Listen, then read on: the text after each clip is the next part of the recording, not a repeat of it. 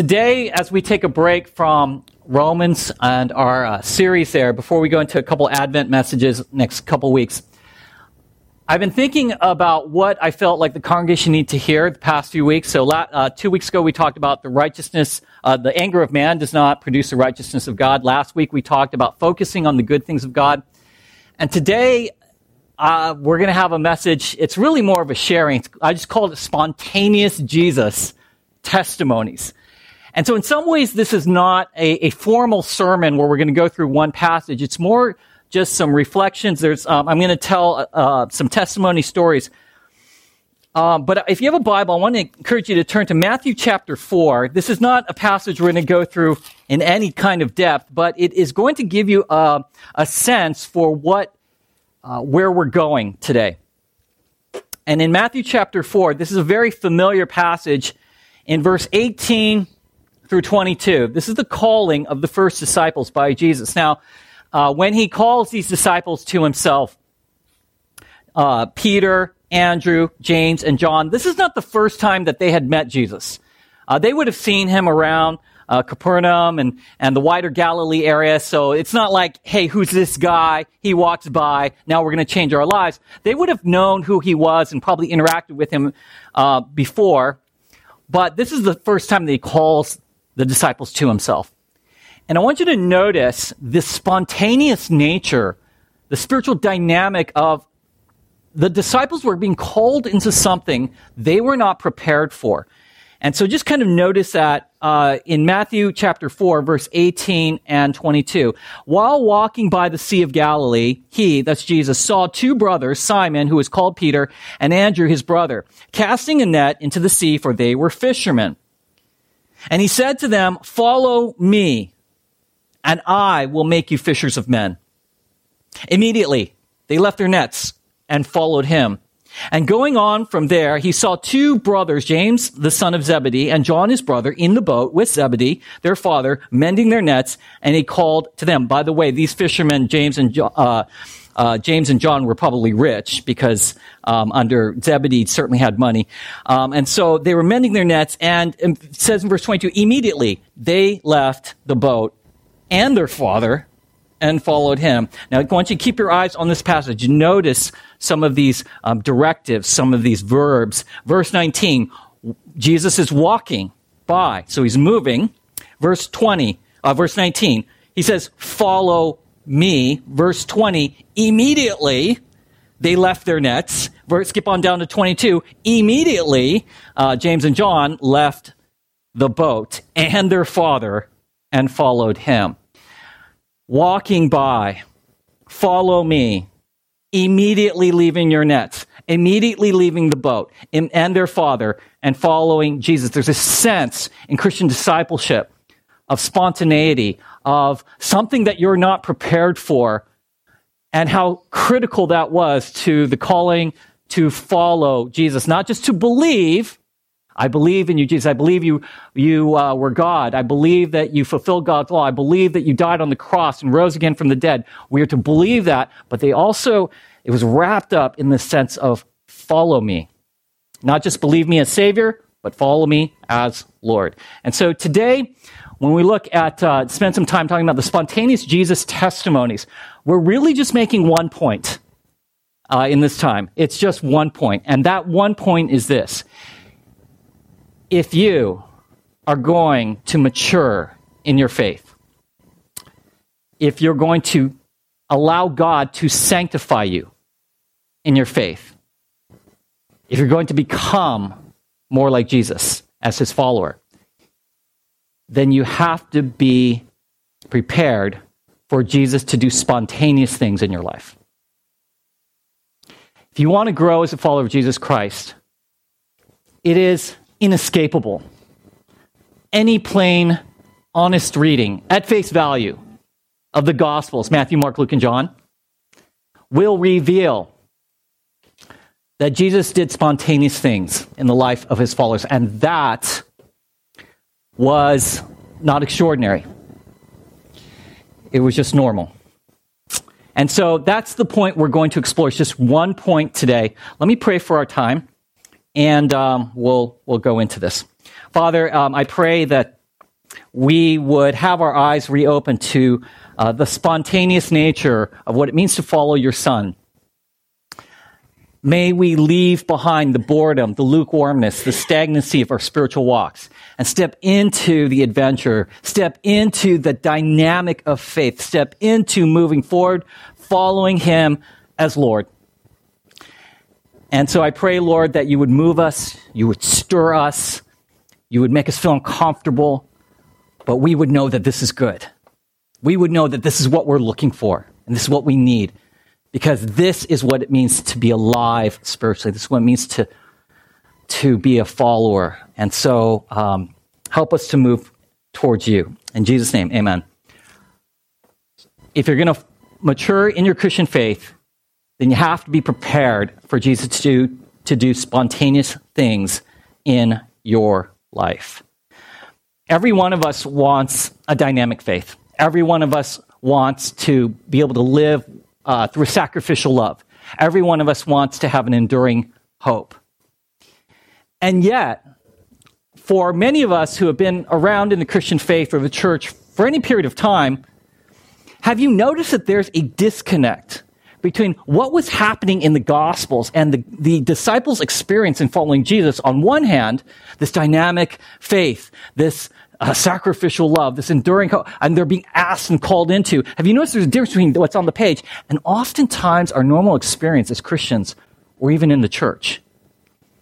In fact, as someone who has grown up in the church, I can tell you, too many years of my life were spent where I would characterize myself as a believer who believed the right things to go to heaven, number one, but number two, lived too much of my life in this middle gray space of being spiritually stagnant, being lukewarm-ish, and kind of being bored. I don't know if you can relate. I want to read to you a passage from... I've written 2 books. My goal is to give them to the publisher at the end of January. And they're going to each be about 200 pages long on the future of the church in the post-Christian age and the future of what it means to be human from a Christian perspective. I'm going to read to you a passage from one of these books. I literally have been working, I gave it to you like a year and a half ago. I have literally spent the past year and a half on average spending 10 hours a week over the past year and a half to revise them. So I think I'm going to show you one of the revisions from one of the books under this topic of where we come to a place of being spiritually stagnant. I wrote this: a certain level of predictability can be good in the Christian faith. We do not want chaos in the church, 1 Corinthians 14, but when predictability no longer serves to anchor our faith, but instead dulls it, we lose the dynamic experience of following Jesus by faith. We generally want people to have a comfortable and successful experience as Christians. I've been conditioned to like a faith that is based on safety and the known over the idea that I am not in control of where God wants to take me. When I come across people who are able to take greater steps of faith than me, I find myself liking to read their books and admire them from afar without having to be accountable to their example. When called upon to personally sacrifice in a way that is beyond my norm, I like to know well in advance so I can prepare. Often, I wonder if even my best attempts at being courageous and surrendering my life to God would have translated to me quickly sinking underwater if asked to truly get out of the boat and walk towards Jesus. I wonder how many of us can relate to that. The church has done you guys a disservice, the church in general, for a lot of us. And I'll tell you how. Is what we've generally tended to do is tell you that as a Christian, there are certain threats that you need to be aware of to your Christian faith. There are certain threats in the church. Examples. There is the threat of false teaching and false teachers. You're aware of that. We see that in the Old Testament. We see in the New Testament. That's obvious. That's legit. You want to stay away from that. But we have said that's a threat. False teaching or false teachers. Number 2, we have said the threat to your Christian faith is unrepentant sin in your life. That's true. Jesus wouldn't have went to the cross. He wouldn't have come into this world, wouldn't have risen from the dead had sin not killed our spirit and damned us to hell. True. False teaching, sin. We have also said, there's a big threat to the church, which is a sense of disunity in the church, right? Those kind of things, false teaching, unrepentant sin that's rampant throughout a congregation, and disunity in church, that can wreck a church. But one of the things that we don't often talk about is a fourth area that's a tremendous threat to your spiritual walk, and that is spending a long season of your life in a place where your spiritual walk would be characterized as boredom, as feeling kind of lukewarm about things of God. And there's no lack of movement. You can look back year after year after year, and you're pretty much in the same place spiritually. That should not be the case. And that was not the experience of the New Testament. It's interesting, isn't it? Jesus was a polarizing figure.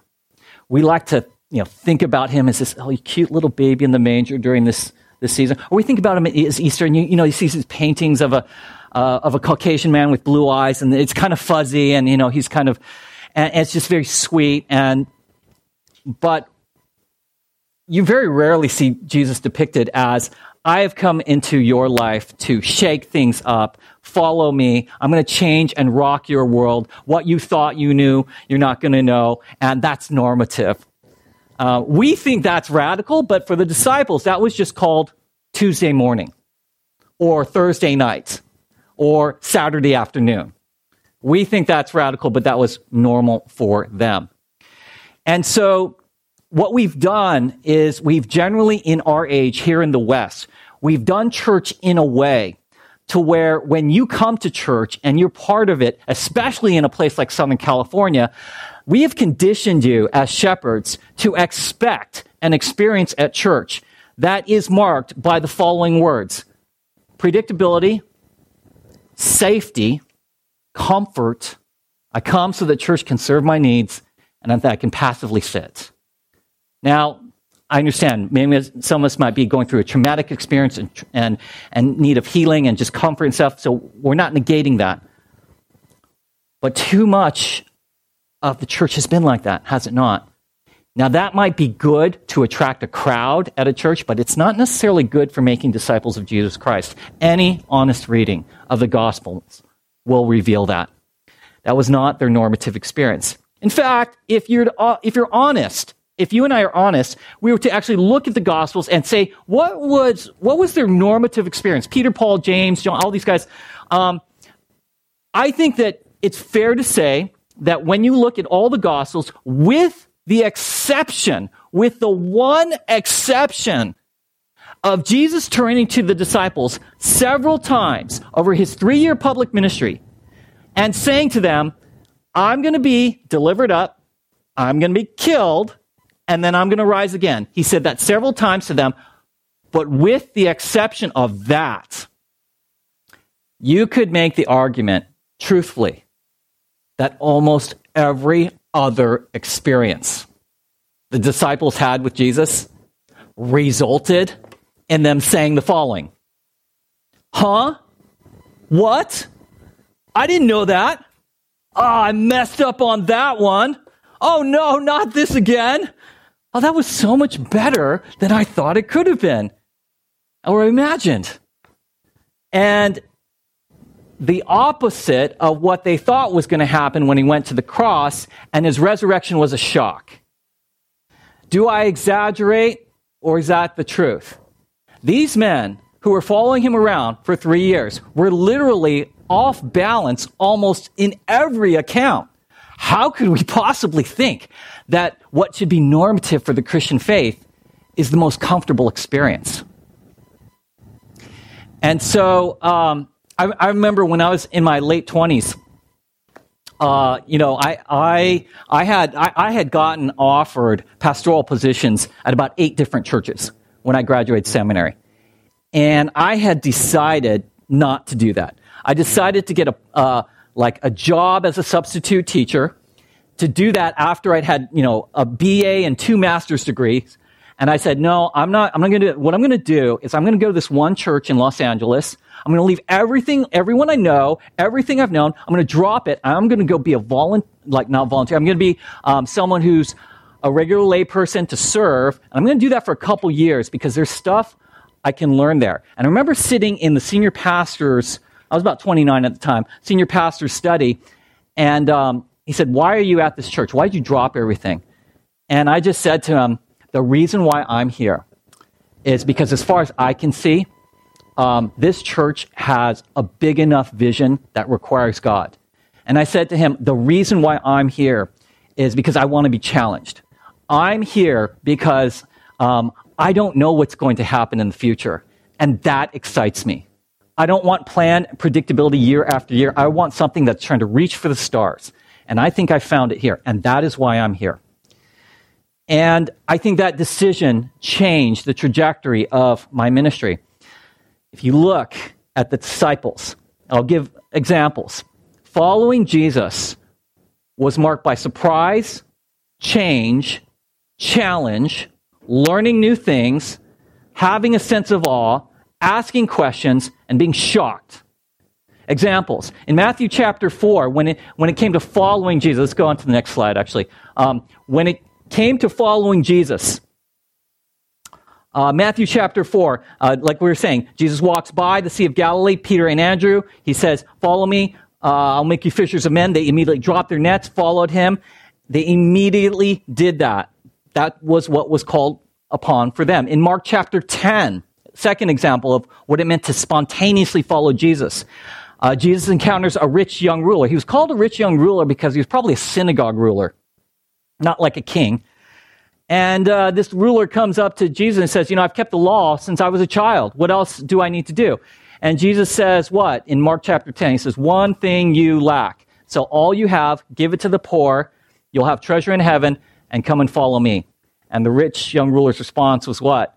It says he left Jesus saddened because he had many possessions. But Jesus just put him on the spot there to follow him, to give it up. In Luke chapter 19, you have Jesus in Jericho, and there's a man named Zacchaeus, a chief tax collector, it says.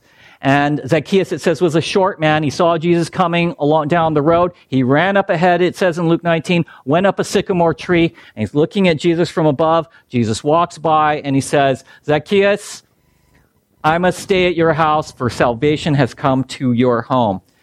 Jesus goes to stay with Zacchaeus, and at Zacchaeus' home, it was Zacchaeus' faith in Jesus, and Jesus is giving him salvation, that Zacchaeus then turns to Jesus and he says, basically, as a result of you coming into my life, Lord, I am going to give half my possessions to the poor. If I've defrauded anyone, I will pay them back 4 times. And that was his response. The disciples dropping their nets. The rich young ruler being told to drop everything and follow him.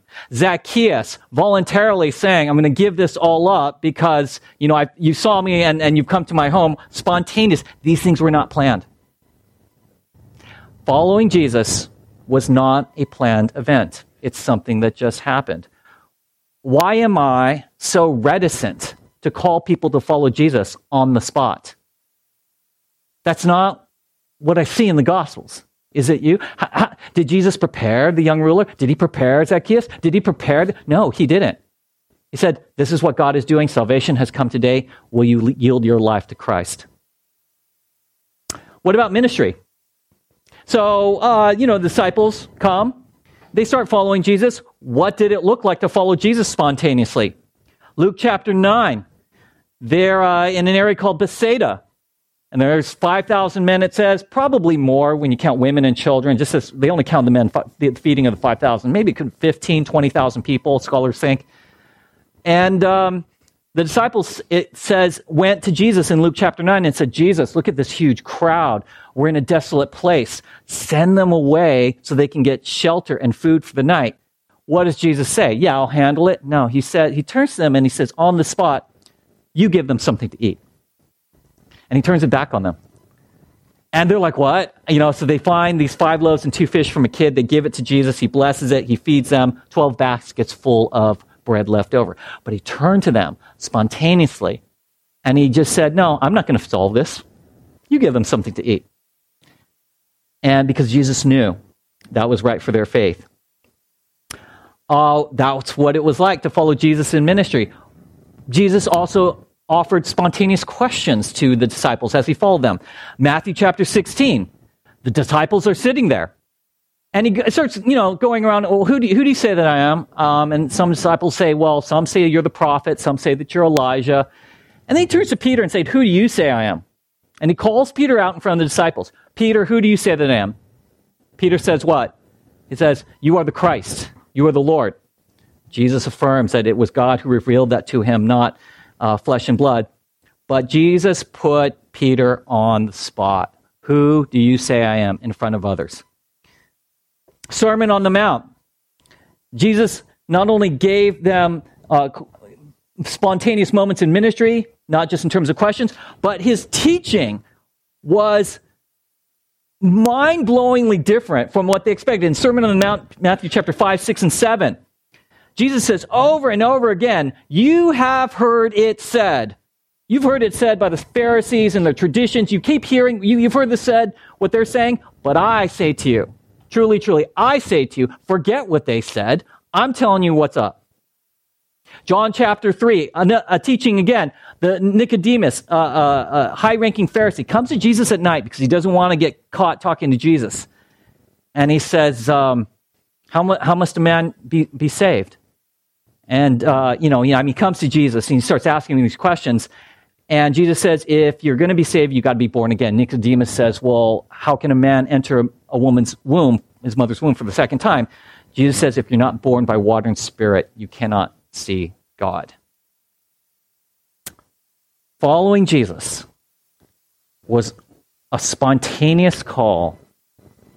Doing ministry with Jesus was a spontaneous calling out to do ministry. Following Jesus was being put on the spot, asked questions about who you think Jesus is. Following Jesus was receiving this teaching that put upside down what these disciples thought they knew. And so what are we to do with this? What are we to do with this in the 21st century? And if you're here, and maybe some of you, you're serving, you're reading the Word, you're praying, you're obeying the Lord, and there's all this fruit in your life, and that is something we celebrate as believers, if that's you. For others of us, you might be here and you're like, wow, I've really been stagnant, Pastor Chris. It's really been, I'm not in a place where there's a lot of spiritual fruit. The answer is that you have to embrace the spontaneity of Jesus in your life. As he speaks to you in his word, as he brings into your life circumstances that you know are of the kingdom of God. The measure of Christian maturity is not necessarily how much ministry experience you have. That's great and all, but that's not the best measure of Christian maturity. The best measure of Christian maturity is not how much of the Bible that you know, how much theology you know. That's great, but that's not actually the greatest measure of spiritual maturity. It's not your gifting or your talent. It's not your influence. Those things count, but the best definition of Christian maturity is this. How long from the time God speaks a word into your life through his word does it take you to obey?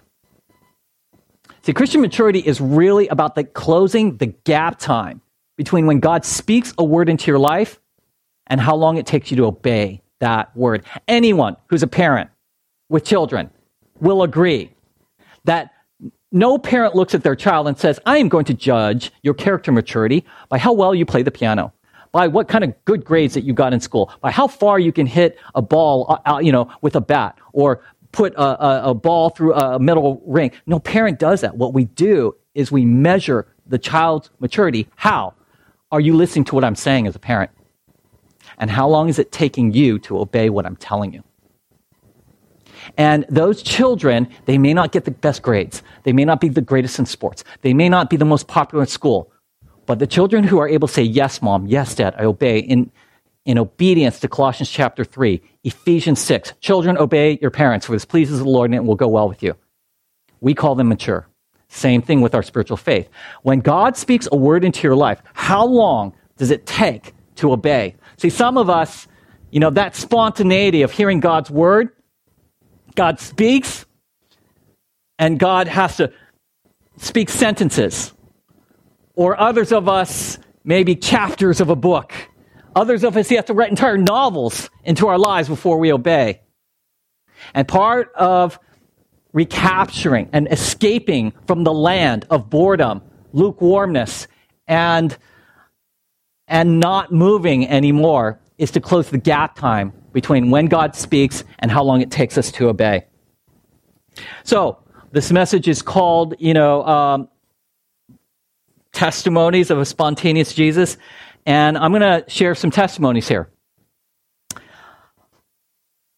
I'm going to go through these. I'll try not to take too much time, but I want to share with you because what God has done in my life, how I've tried to obey Him in a spontaneous way, in the spontaneous work He has done, whether it's through the Word or what I saw Him doing. Why? Is because at this church, it is very important for us that as we make disciples of Jesus Christ, we define that as, follow me as I follow Christ. Paul said that to the Philippian church. He said that to the church at Corinth. He says that elsewhere, as well as the others.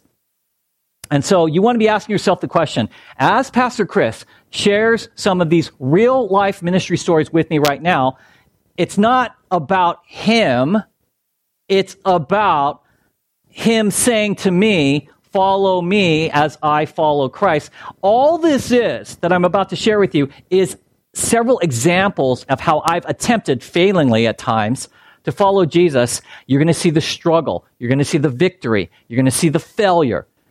And hopefully you find a little bit of yourself. The point, though, is to say that spontaneousness of what Jesus does in our lives is critical to getting out of the middle space of boredom, non-movement, and lukewarm faith. Story number one. When I graduated college, I wanted to be a journalist. I wanted to be the first Asian American talk show host. That's what I wanted. Not like this crazy one with people throwing chairs and all that stuff. But, to interview political figures, economic figures all over the world. That's why I didn't see any examples like that, but I wanted to do that. That was what people had heroes that went by the names of Magic Johnson and Larry Bird and Michael Jordan. My heroes were, Ted Koppel, Peter Jennings, Sam Donaldson, George Will. These are all nerdy journalist types from the 80s, right? You don't even know who they are. But that's what I wanted to do, right? So went off and got a journalism degree. And I didn't know what to do with my life after that because I realized that really wasn't for me. It's actually really hard on your personal life. So I went out and got a business graduate degree for 2 years. I was serving in the church. And then I got a job as a coffee bean merchandiser. Okay, I had a BA and a master's degree. And I was serving at my church. I go, that's really what I really want to do. And I got offered a job at AT&T as a consultant. There was like 100 people going for this job, and they offered it to me on a Friday, and I told them no on a Monday. My parents flipped out, right? And so I was working as a coffee bean merchandiser, merchandising these coffee machines in Palos Verdes and the South Bay mostly. And I remember just sitting there at the JACC Plaza in the Aratani Plaza in J-Town in December. And my friend, I was at a Christmas concert. My friend just goes, hey, have you thought about going to ministry? I never had thought that before. So I went home that night and I said, okay, here's Lord. Do not do what I did. This is not the way to live your Christian faith. I did this one time. Don't copy this. But I went home that night and I said, Lord, all right, I didn't think about that, but what if I became a pastor? I will commit the rest of my life to this. My friend suggested it tonight. I went down on my knees that night and I said, I'll count him as one. You bring forward 2 more people, and I will change everything about my life to go in that direction. Okay, that was December of 1995, and I was at Christmas and dinner, and I was asked to say prayer. Someone came up to me and says, "I think you should go to seminary." It's like he never said that to me before. He'd known me for like 25 years. I said, "How did you know that?" He goes, "I don't know. I just felt I should say it to you," and he walked away. A couple weeks later, another pastor wanted to meet with me for lunch. And he said, me and another pastor were talking, we think you should go to seminary. I go, oh my gosh, I didn't know that. How did you know that? So that was in January of 1996. I changed my whole life immediately. And 2 months later, I was going to seminary full time. I got a loan. I made the deadline. The deadline was in like a week after I made that decision. I changed my entire life. I tell people, don't live your life with that kind of, oh, I saw this sign, now the God wants me to do all this. I did it once, but I think the reason why God answered that in such a dramatic way is because he knew that if he did, I would immediately obey. And see, there's this sense that when Jesus does something spontaneous in your life, how long does it take you to obey? What is the gap time? I changed my entire life, and I never looked back. I said, Lord, if you put me in this direction, I'll go and I won't look back, and I never did. It was, almost 30 years ago. Second story. Not only does Jesus ask you to follow him in spontaneous ways, but secondly, he can often put you in situations where you are required to give generously, spontaneously. To give spontaneously, generously. When I pastored my first church in downtown Long Beach for 10 years, from 2004 to 2013, there was an instance where a person was staying at their relative's home, and there was like 15 people there. They spent the night. One of their own relatives stole their laptop. Came back to us. They had done all this work on their laptop. And so myself and about a half dozen other people said, you know what, this is your whole livelihood on this laptop. So we got together, and then 1 week we said, okay, it's going to take about $1,200 to replace this laptop, but we're going to restore this person to better than where they were, like restitution, right? Restore them to better. So we go, we're going to raise $1,500. So within 1 week, about 7 of us raised $1,500. Me and Lorraine gave $100. We felt good about that.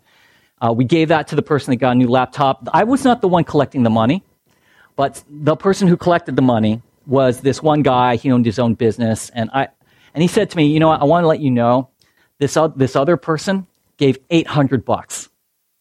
And I thought that $800 would come from this rich couple. It was not. You know who gave the $800? It was a guy at our church who was working full-time at a convenience store. And you think about what $800 means to someone working full-time as, behind a cash register at a convenience store. He just gave it. Lorraine and I didn't feel so good about our $100 after that. But that inspired me to be more generous in the future. I remember another quick story on this.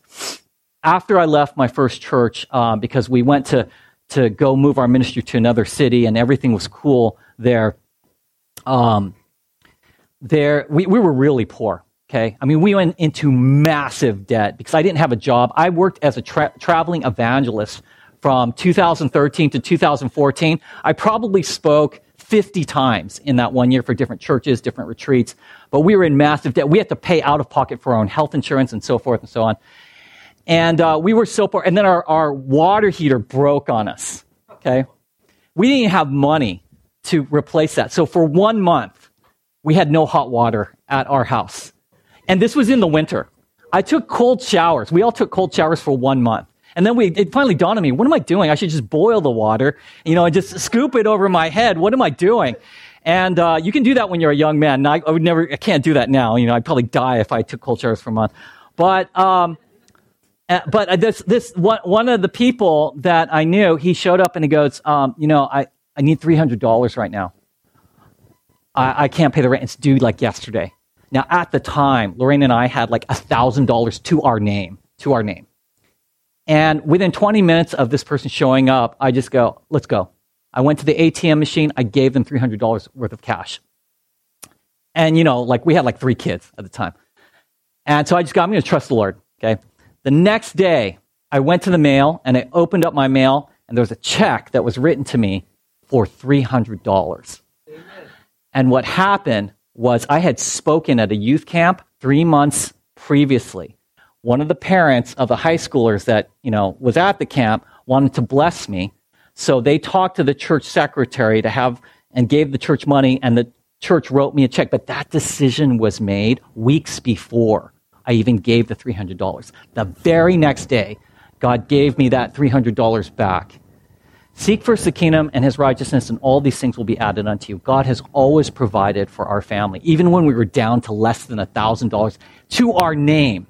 And that's not when we're like 21 years old, right? But that taught me something about the Lord spontaneously puts a need in front of you that you just feel is from the Lord, obey.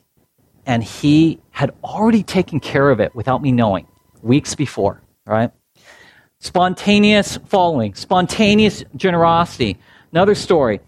Jesus works spontaneously for you to express uncomfortable compassion. Uncomfortable compassion, spontaneously. You might be called upon by Jesus to be put in situations where you are spontaneously have to be compassionate in a way that makes you feel uncomfortable.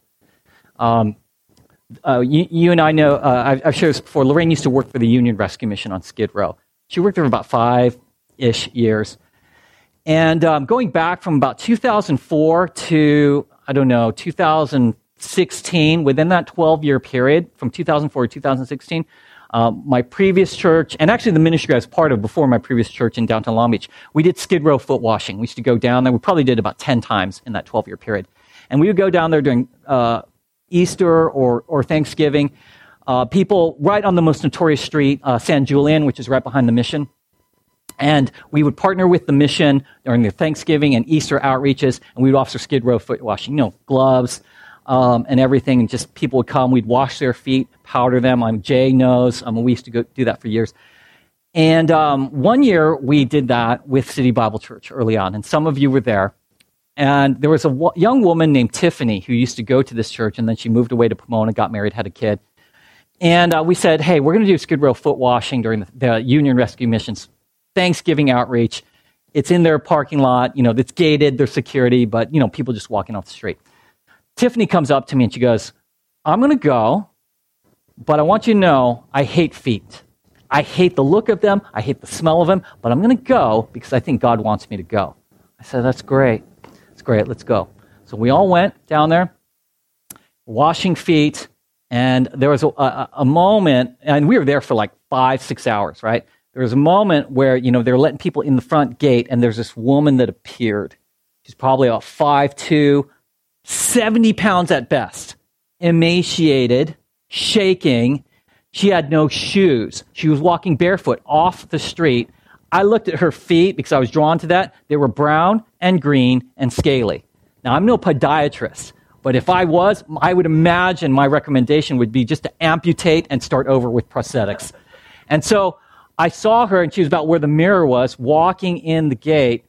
And then I looked over at Tiffany, and she was just having a joyous conversation with one of her friends. She had her back turned, she was washing no one's feet. And so I walked directly towards that woman, and I met her at the entrance. And I said, hello, ma'am. Would you like to have your feet washed? And she's like, yes, that would be wonderful. And then I looked over, and I saw Tiffany, and I turned to the woman, and I said, you see that woman over there laughing and talking? I want you to walk up to her and ask her to wash your feet. And she goes, oh, okay. So she walked over, and then I just backed off. I just wanted to see what would happen between this woman who had the worst feet I'd ever seen at Skid Row and the woman who hated feet. And I saw her walking towards Tiffany, and Tiffany's she had no idea. She's laughing and talking to her friend. And she taps Tiffany on the shoulder. Tiffany turns around, and I couldn't hear what they were saying. They were talking. Then Tiffany went over. She put the woman on the chair. She spent 10 minutes with her, washing her feet, powdering her feet, giving her new socks, praying for her. Didn't skip a beat. And I'm just watching this all from afar, right? And when Tiffany was done, I went up to Tiffany. I said, I want you to know God is proud of you, and so am I.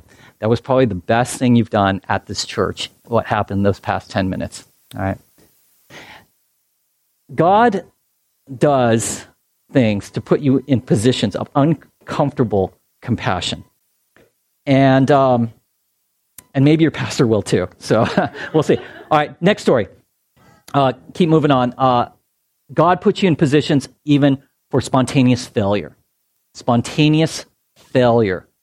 When I graduated seminary, I went down on a missions trip to Ensenada with 200 people from this church I was going to in Los Angeles. We went down during Labor Day weekend to Ensenada. It was a big trip that was planned. I got a call from one of the pastors before the trip, and he said, hey, you know what? We were talking as a leadership team. We want you to lead the men's soccer team outreach in Ensenada. You'll be riding in a van, playing pickup games with people off the street, whatever. It's just kind of this apostolic ministry. Just you don't know what happens. I said, sure, no problem. And that made total sense to me, you guys. For me to be leading the soccer ministry men's team, because I played AYSO soccer till I was in 4th grade. So, of course, I should be leading the men's soccer ministry team. But I said, okay, yeah, I'm game. All right. So I remember I talked to a pastor. I need some soccer drills. I haven't done this since I was a kid. So it was a joke. We're practicing for the trip. We go down there, And the first night that we're there, we have this meeting of 200 people. Our contact in Ensenada, he walks up to me, there's some guy in Ensenada. He goes, you're leading the men's soccer team, right? I go, yeah. And he goes, I'm so glad you brought your team with you, because when I heard you were bringing your soccer team, what I did is I arranged soccer matches between you guys and our club teams down here in Mexico in the stadium. I'm so happy. You'll have multiple games tomorrow. And, I'm just like dying, right? So we go out there, we get slaughtered. I remember 5 minutes into the first game, they scored like 2 or 3 goals on us. And as one of their strikers was running past me, he just goes, you guys know how to play soccer? And they just ran away, right? And but I did score a goal in that game. I did score a goal. But we got slaughtered. And yes, thank you. But the point is that after the game, the ministry team went to another site. I just hopped in a van. I wanted to go see what was happening. They were doing a drama. The medical team and the drama team was at a different site. We walked in the door into a room this size, and they were finishing up the drama. And as, there's a few minutes left, I was just sitting in the back. The lead elder came up to me, and he put his hands on my shoulder, and he just turned to me and looked me in the eye and goes, you have been chosen to give a gospel presentation at the end of this drama, which was ending in like 3 minutes, right? And he goes, just don't speak too fast. You're going to have to do it with translation, but you're up in 3 minutes, okay? I just ran to the bathroom. I was like, oh, God, help me, God, I'm not even ready. I went up there, and the whole ministry had been set up for this moment for someone to share the gospel, lead them to Christ. And it was the worst gospel presentation I've ever given in my life. I was fumbling around. I didn't know what I was saying. I gave this weak altar call at the end, and all these people, this one kid who's probably 11, raised his hands to respond. I felt defeated. I felt I had let everyone down. It was terrible. And you know when it stinks, right?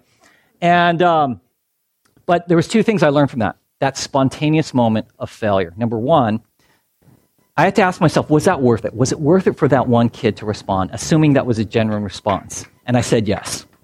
The one sheep, the one lost coin, the prodigal son, is it worth it for you? Is it worth it for you if in reality your presence here at City Bible Church was not about this church growing into a mega church with hundreds and thousands of people? What if our whole mission here in Cerritos or in downtown LA was about reaching the righteous few that God had for Abraham to go into Sodom? What if it was about the one lost coin, the sheep, and the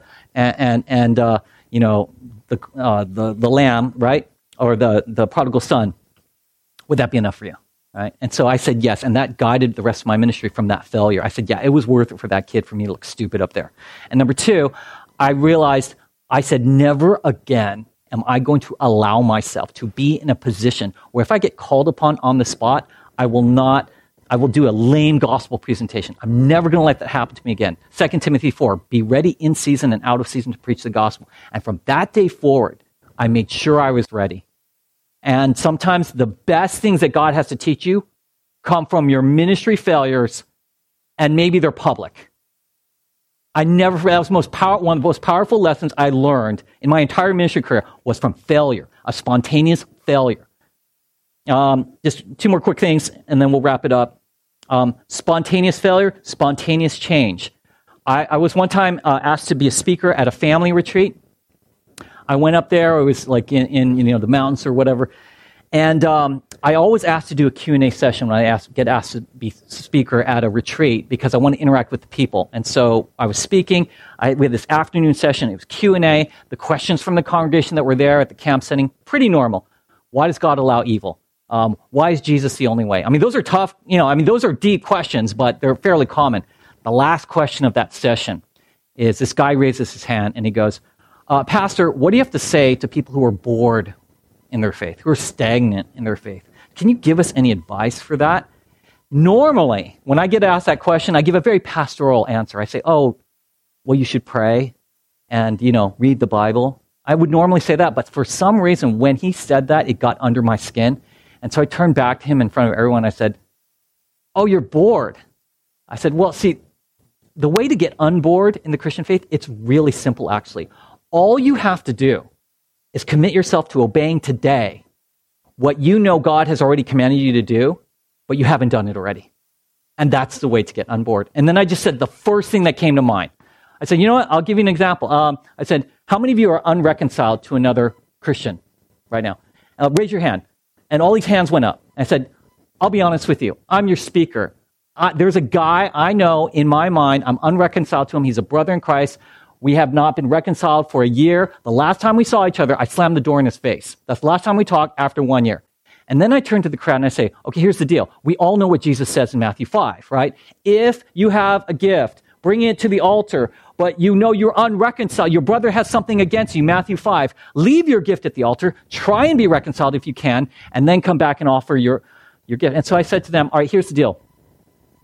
I am willing, at the end of the session, right now, I'm going to close in prayer, pull out my phone, and I will attempt reconciliation with this brother, but I will only do it if one of you who raised your hands does it with me. If you don't do it, I'm not going to do it. If you do, one person, I'll do it. Let's close in prayer. I closed in prayer. I said, I'm going to stick around for 5 minutes, and then I'm going to free time. Okay? And I was just watching that clock. 4 minutes, 3 minutes, 2 minutes, 1 minute. There was 30 seconds, and I was literally inching closer to the door as I was talking to someone, and I was 30 seconds, and this woman says, Pastor, I'll do it. And I was like, oh, praise God. But inside, I was so mad at this woman for putting me in this position because I knew nobody was, and in my mind, I was like, this is great. I'm going to look like a hero making this bold declaration in front of me, and what I'm going to do, they're not going to take me up on it. I will be able to escape without doing it, and my sin will get transferred to their account because I was willing, and they didn't do it. It's great. This woman foiled my plan. She comes for me. I said, okay, that's fine. Let's do it. I pull out my phone. I said, I'm going to call right now. And she said, I'm unreconciled to my mother. I said, you call, I'll call. We'll talk about it later. I went into another room, and I called this guy. I got his voicemail. I was so happy. I left a voicemail, a 1-minute voicemail. Hey, I'm sorry about what happened for my part in it. I hope you're well. Don't feel like you got to call me back. But I hope, I just wanted to reach out to you and say I'm sorry for whatever part I played in what happened. 3 minutes later, he calls me back. We talked for 10 minutes. We reconciled. And actually, it was a good conversation until he said to me at one point, well, I still think I'm right and you're wrong. And then I at that moment, I want to say, you know what? Why did I call you? But I did. I said, yeah, no, I understand. I understand. So we prayed. He ended up becoming one of our largest financial donors to City Bible Church in the early years of this church, even though he wasn't part of this church after we reconciled. Okay? And you never know what God does spontaneously to ask you. This was not, I need time to pray about this. I'm not emotionally ready. I was like, no, I'm going to put myself out there. Let's just do it now. I'll just summon it, okay? I'm just going to do it. I don't care. I'm just going to do it and see what happens. And sometimes God does that in a spontaneous way. Last story. Jesus puts you in place of spontaneously following him, generosity, uncomfortable compassion, failure, change, and sometimes Jesus puts you in a position to do good work, a spontaneous good work for the saints. A spontaneous good work for the saints. We're having this church retreat in like a month and a half, right? I told Paul and Alice I would share this. I went up to Paul and Alice last week and said, hey, are you guys coming to the retreat? It's going to be so great, right? And, we love Paul and Alice. They're very dear. Friday was my birthday. I walked in the door, and Alice gives me this. She made this kind of happy birthday in honor of Pastor Chris. Spent a lot of time on it. Beautiful. Wish I could read it all to you, but you can check it out later. I really appreciate that, Alice. And so she handed that to me, and I just said to them, you know what? I know you guys can't come to the retreat for various reasons. If we found a way to get you to the retreat, pick you up on Saturday morning, bring you back on Saturday night, would you come? I won't ask you guys to leave the retreat, but if we found someone else who was not going to the retreat, period, to drive up, we'll make it work, would you come? And they said, yeah, that's a real possibility, then we could come there. We would love for you guys to join us at the retreat on Saturday, if you're willing. And when I had that conversation last week with them, I just said, you know what? This is a spontaneous moment. I'm going to solve this problem. I'm going to do what I can to immediately respond to this right now. It was a spontaneous opportunity to enter into the good work of God for the saints. In closing, I want you guys to pray and ask Jesus to spontaneously work in your life. I want you to pray for that. Number 2, I want you to see yourself as a spontaneous servant who obeys the Lord, not someone who just serves according to a schedule, but a spontaneous, obedient servant. Number 3, I want you to commit to embracing whatever outcome God has for you as you follow him and the spontaneous work in your life. Let's pray together. Father, as we close our time, your spontaneous work in our life, we need that. We need that, Lord, because that is how you did it.